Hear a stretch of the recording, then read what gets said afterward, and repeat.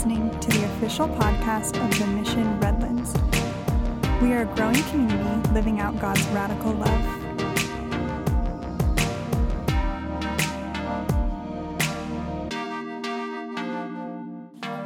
Good morning. It's good to be here today.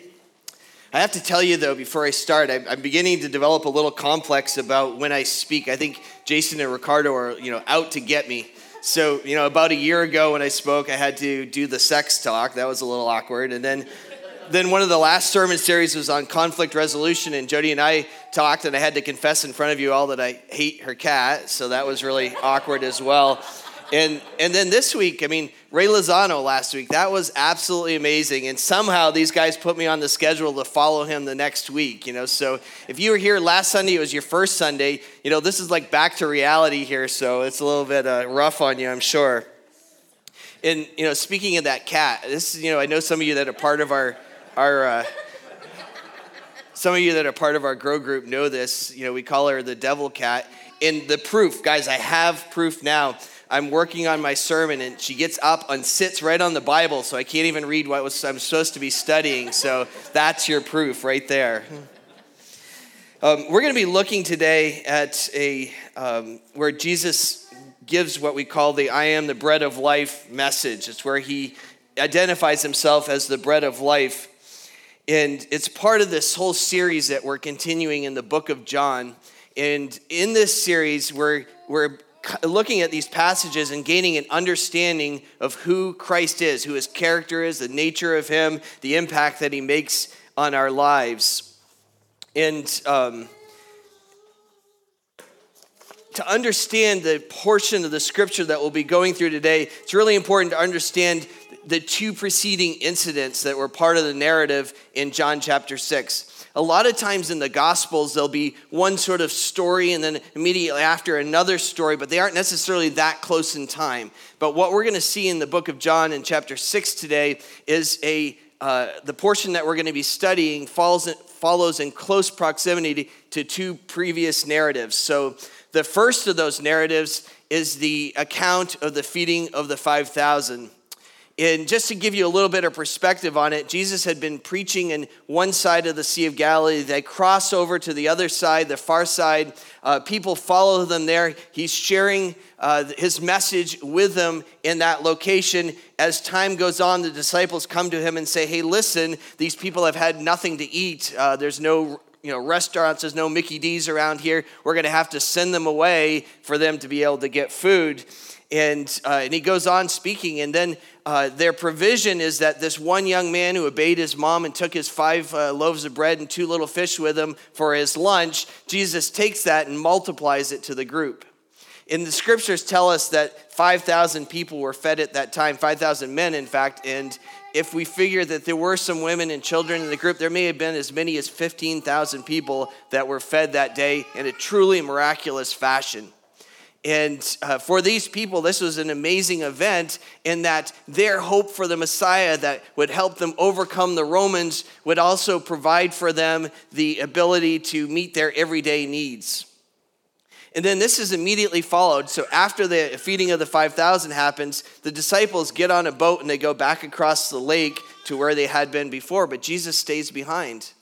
And then he actually decides to go meet them, and he walks across the water. The disciples witness this event. The boat lands on the other side, and Jesus is there with them. But the people that had been left behind on the other side said, hey, wait a second. I thought he stayed over there when the disciples left. How did he get on the other side of the water? They didn't actually witness the event. The disciples were the ones that witnessed the walking on water. So that leads us to our passage that we're going to look at today. We're going to be in John chapter 6, and we'll be beginning with verse 25. I'm actually going to read through the full passage of 25 through 40, and then we're going to break it down and talk about some conclusions that we can make from it. So John chapter 6, beginning with verse 25. When they found him on the other side of the lake, they asked him, Rabbi, when did you get here? Jesus answered, I tell you the truth, you are looking for me, not because you saw miraculous signs, but because you ate the loaves and had your fill. Do not work for food that spoils, but for food that endures to eternal life, which the Son of Man will give you. On him, God the Father has placed a seal of approval. Then they asked him, "What must we do to do the works God requires?" Jesus answered, "The work of God is this, to believe in the one he has sent." So they asked him, "What miraculous sign then will you give that we may see it and believe you? What will you do? Our forefathers ate the manna in the desert. As it is written, he gave them bread from heaven to eat." Jesus said to them, "I tell you the truth. It is not Moses who has given you the bread from heaven, but it is my Father who gives you the true bread from heaven. For the bread of God is he who comes down from heaven and gives life to the world." "Sir," they said, "from now on, give us this bread." Then Jesus declared, "I am the bread of life. He who comes to me will never go hungry, and he who believes in me will never be thirsty. But as I told you, you have seen me, and still you do not believe. All that the Father gives me will come to me, and whoever comes to me I will never drive away. For I have come down from heaven not to do my will, but to do the will of him who sent me.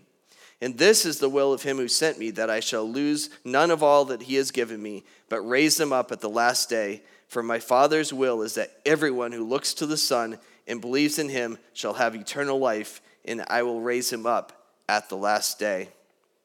Let's just pause in a moment of prayer. God, as we consider this passage today, I just would ask that it would come alive for each person that's here, Lord, that we'd understand what you would have for us, Lord, out of this passage. God, we just thank you that you are the bread of life. We ask you to feed us through your word today. We ask this in Christ's name. Amen. So this passage begins with this question from these individuals who said, "Hey, wait a second, you were here, you ended up here, when did you get over here?" And Jesus gives an insightful answer to them in verse 26. He says, "I tell you the truth, you are looking for me not because of you saw miraculous signs, but because you ate the loaves and had your fill." So this is his recognition on the part of Christ that the reason that they were interested in finding out more about him and following him where he was at is because he met their most basic need. And in some ways, we don't understand that in the world that we're in today, but these people would have had to work hard, long hours in order for them to meet just the most basic needs that they had in their society. And for us today, it doesn't make sense. You know, probably for the typical person in this audience, we could work for maybe 15 minutes at our job and have earned enough money to buy a loaf of bread. But for them in their time period, it was very different. It's hard for there to be a comparison with the comparative worth of money in that time period to the time period today. But when I was doing a little bit of research on this, there was a good example. It was a Roman emperor, maybe a century or two after this time period where this was written. And because of some runaway inflation within the Roman Empire, he put a system of price controls into place. And so from the literature on that, we can have a little bit of a sense of what it meant for this provision of bread. At this time of this Roman emperor, the average person's daily wage was set at a price point where they would be able to purchase, at the end of 10 or 12 hours of work, about 2.5 loaves of bread. And again, you know, most of us might go through a loaf of bread in a week, but when it's the staple part of your diet and you're feeding 5 or 6 people with it, you realize that that's not very much. I mean, this is a group of people that ate meat maybe once or twice a week.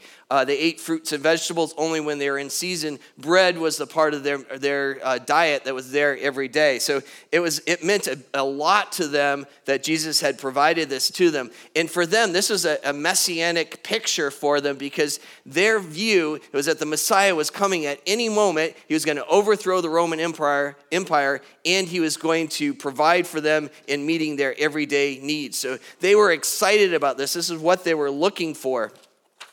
And, you know, just to give you sort of a comparable picture of what it might mean today, this would be like if Jesus had done this miracle and, you know, paid your monthly mortgage payment, bought you a new car, and paid down your credit card debt, okay? That's the level of excitement these people had for it. So now you get a little bit of a flavor of that, right?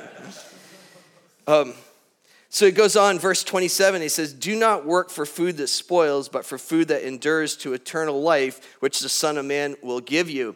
So it's a reminder about what's supposed to be important. So in that time period, he's saying to them, hey, you put all this time into working for this bread that's not going to last very long, and then very next day you got to get up and do it all over again, and again work for that bread. He says, you know, work for something that's much more important, that's going to last forever.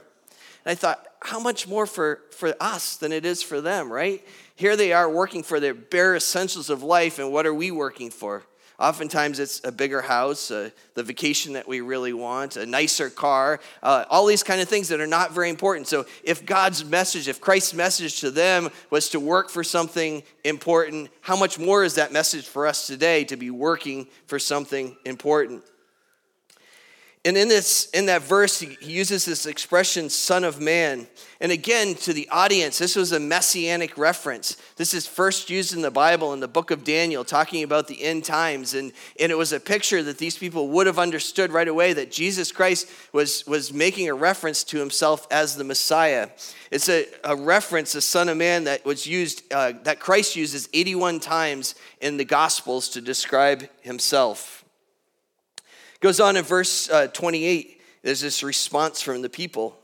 Then they asked him, what must we do to do the works God requires? I think it's so funny. He's given this longish answer, and they fixate on one word, and that was the word works. What do we need to do in order to achieve what you're talking about? How do we get God's favor? And so, there's this whole focus on how can we earn what God could give to us. And then Christ gives an answer. He says, the work of God is this, to believe in the one he has sent. I love how this counterintuitive Christ's answer is, right? So they have this idea of work that's this drudgery. It's that back-breaking effort that has to go into 10 or 12 hours a day of slaving away at what they do. And then Christ sort of takes that same word and says, hey, the work you need to do, all you need to do is to believe in the one that he has sent. And the people there's this big reaction from them, right? They completely understood right away. No, not really, right? But it made me think about it. Why is it so difficult to just do that work, right? They asked the question about what work they need to do. What works do they need to do to earn God's favor? And God's answer is, all you need to do is believe. Why is that so difficult?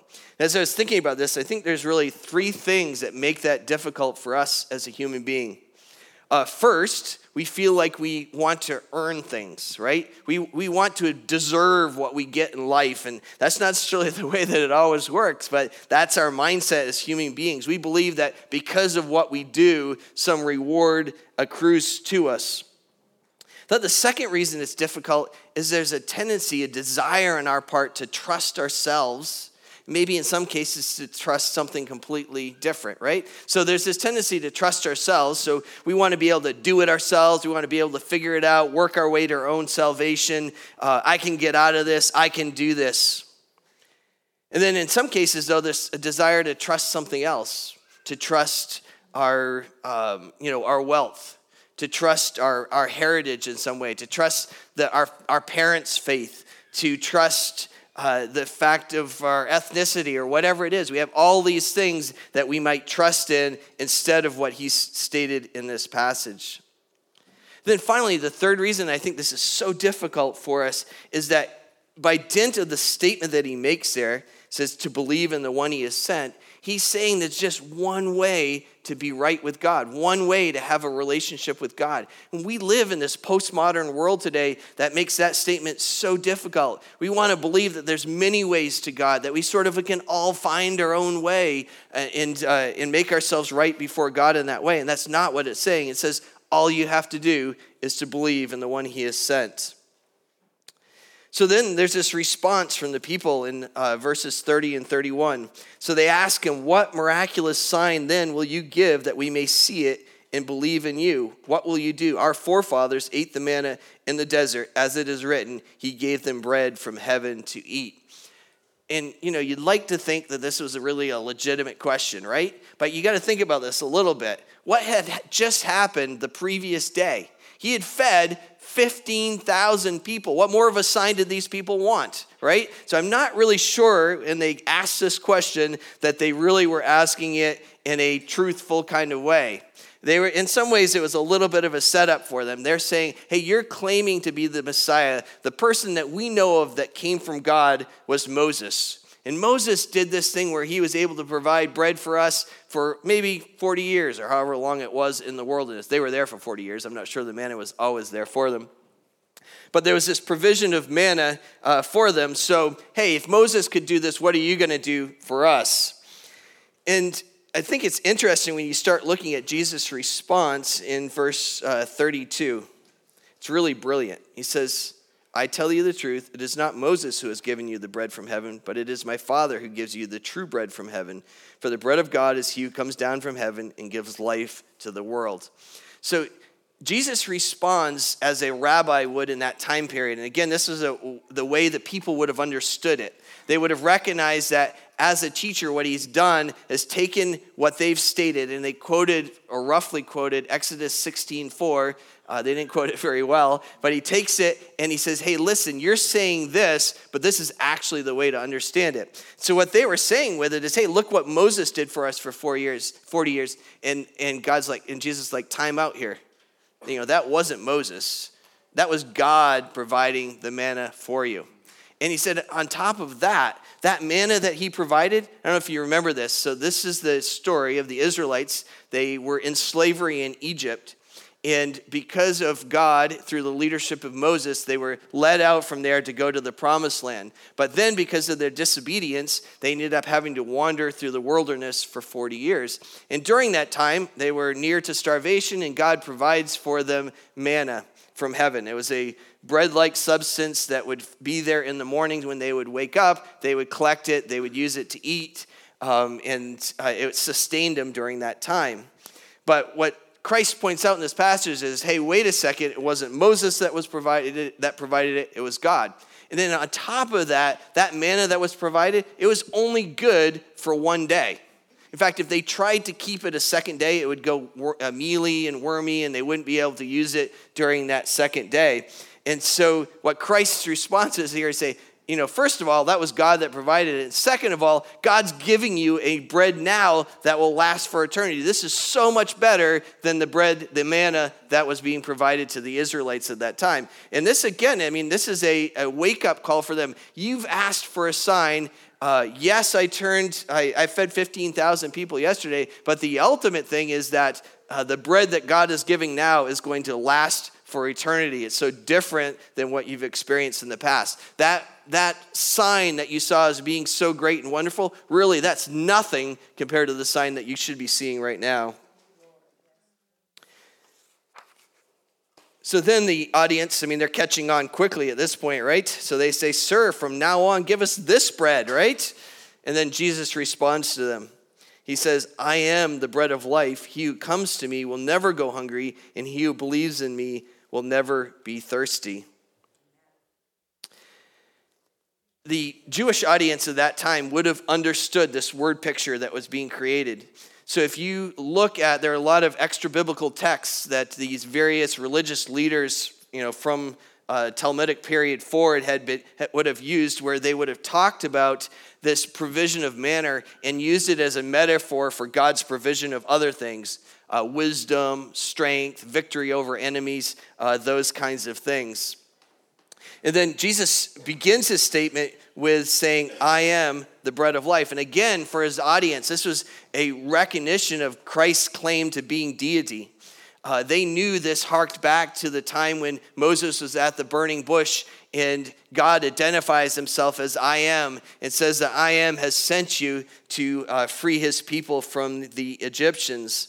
And so when Christ uses that word here, the audience quickly would grasp the fact that Christ is claiming to be God. It's actually one of 7 different I am statements that are in the book of John. And I think through them, I think we'll actually study all of them in this series. They are part of the way that we begin to understand a little bit about the nature and character of Christ, specifically in the book of John. And he says, I am the bread of life. And this is something very different. He's contrasting it even with what he's done the day before. He's contrasting it with the manna. He's contrasting it with what he's done the day before, because he's saying that this is a spiritual bread that will fulfill all of our spiritual needs, that we will not have spiritual hunger or spiritual thirst ever again. So for the people of that time period, their idea of bread was that it was the basic necessity of life. And what Christ is saying in this is that basic need, that basic spiritual need that every single one of us has, I'm here to meet that need, to fulfill that need for you. So for every one of us, we have this innate sense that there's a desire for us to be fulfilled, to recognize that what is not always right? That we have an emptiness within us, that there's something about us that's broken, and that there's even more so that there's a brokenness in the world, that what we see in the world around us is not the way that it should be. Bad things happen. Evil can prevail, it seems like, in this world. Things are not the way that they should be. There's this deep spiritual longing in each one of us, and that's a longing to be reconnected with our Creator. That's what we were made to be in. And what Christ is saying in this passage is that very basic need that you have, I am here to meet that need. I am the bread of life. I'm that spiritual sustenance for that basic meeting, that basic need for you. And I don't just meet it once, I meet it for eternity for you. It's a great promise of what Christ has done for us.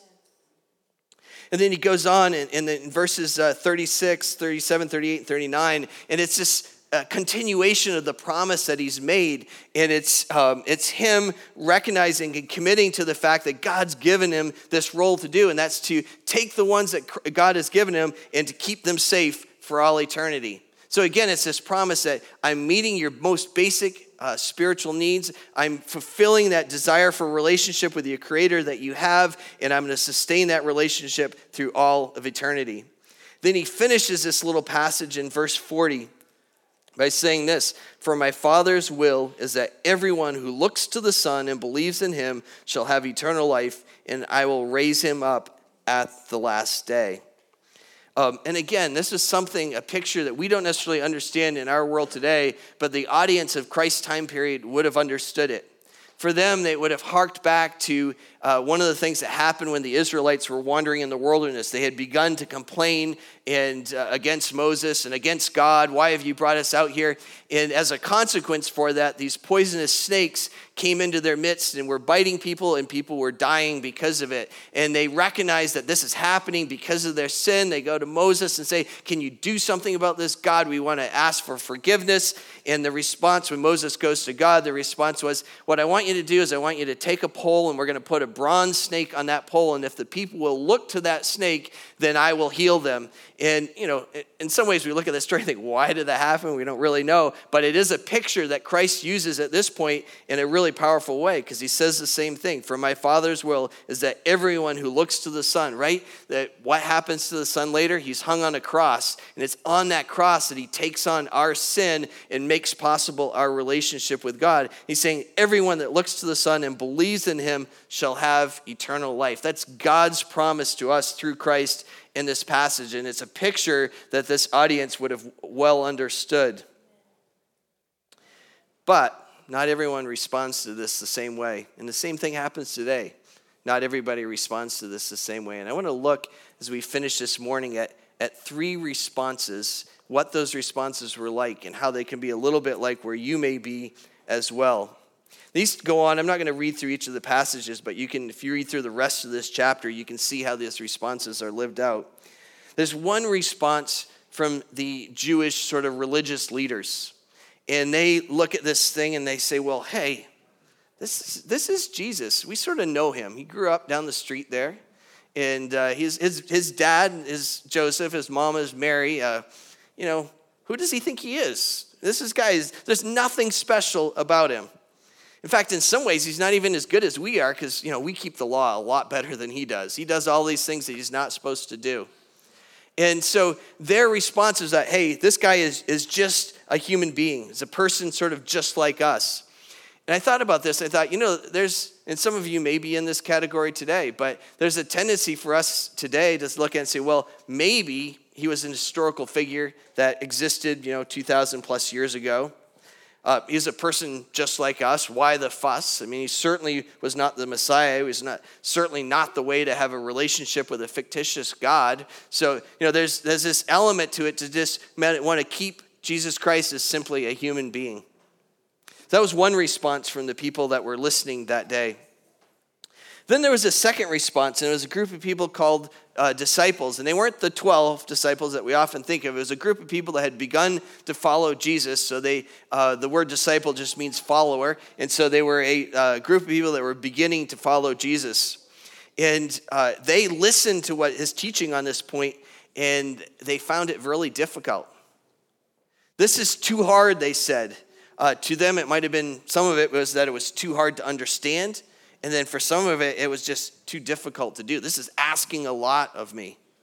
And I thought, that's a little bit like us today, right? There's some of you that may be in that same situation today that you recognize in that what Christ is saying in this passage, it's demanding a lot of you. And if you were to follow it, if I were to follow it fully, it would have high expectations for who I am and what I do with my life.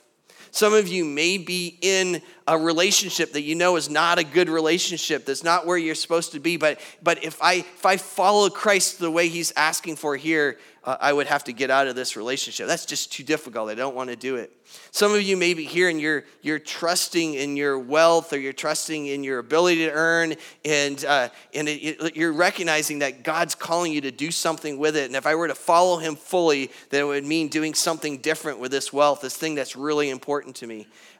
Some of you may be in a situation where you recognize that what Christ is asking you to do is so difficult that you want to walk away from Christ rather than giving up this thing. So, maybe it's an addiction-related issue where, I'm just not ready to give up my party lifestyle and my, pharmaceutical use of alcohol or drugs in order to follow Christ the way that I should. I'm going to walk away from Christ because it's too difficult for me to do this. And that was what this group of disciples did. They actually stopped following Christ at this point, specifically because this is too difficult. It was asking too much of them. It was too hard to accept. And there's a third response, though. This wasn't the only responses that were there. There was a third response, and it's the response of Peter in verses 67 to 69. And I want to just read that for you. After these other disciples have left, Jesus says to the 12, "You do not want to leave too, do you?" Simon Peter answered him, "Lord, to whom shall we go? You have the words of eternal life. We believe and know that you are the Holy One of God."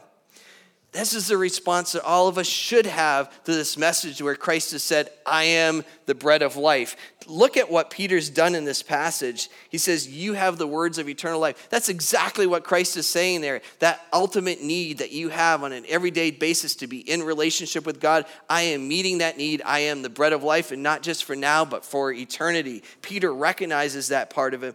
Part of his message, and he goes on and says, "We believe that you are the Holy One of God." Wasn't that the whole point of the message that the audience was missing in what Christ was saying earlier? He says in verse 29, "The work of God is this, to believe in the one he has sent." He goes on and over again points to himself as being the one who's come from God, and that's what Peter recognizes at the end of this passage. So we have that opportunity to think about this. Three responses. He's just a human being. Lived in history at some point. Might have had a few good things to say, but I don't really need to do much with it. Or two, he's asking me to do something difficult. Do I just walk away because it's too hard? Or do I respond the way that Peter's is responding? Where he says, I recognize him for who he really is. The Son of God who's come to make possible my relationship with God. Let's close right there, and I'll have the worship team come back up. So we have a decision to really make when we hear a message like that. What kind of response will we give? Are we willing to be like Peter? Because Peter's response, part of Peter's response is also in response to the fact that these other disciples have left. I'm willing to do those hard things in order to follow Christ.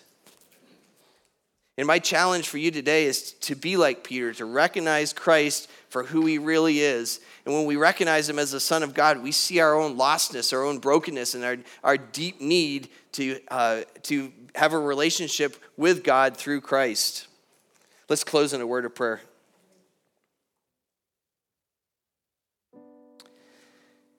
Oh, Lord, we love you. We thank you for We thank you for this message today, Lord, that you are the bread of life, that Christ meets our most basic needs and fills them in a way that leaves us never hungry and never thirsty in a spiritual sense, Lord. Lord, we thank you that you did send your son. You did make possible a relationship with you, Lord, and that in our lostness, in our brokenness, in the brokenness of the world around us, you can be counted on to meet that spiritual need for us, Lord. Thank you.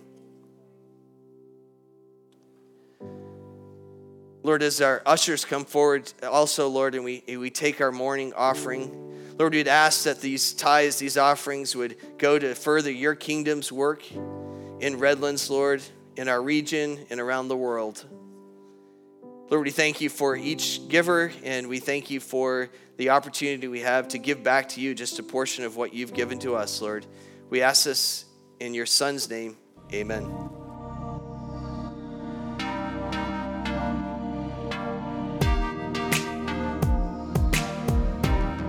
You are listening to the official podcast of The Mission Redlands. For more information, visit us at themissionredlands.com.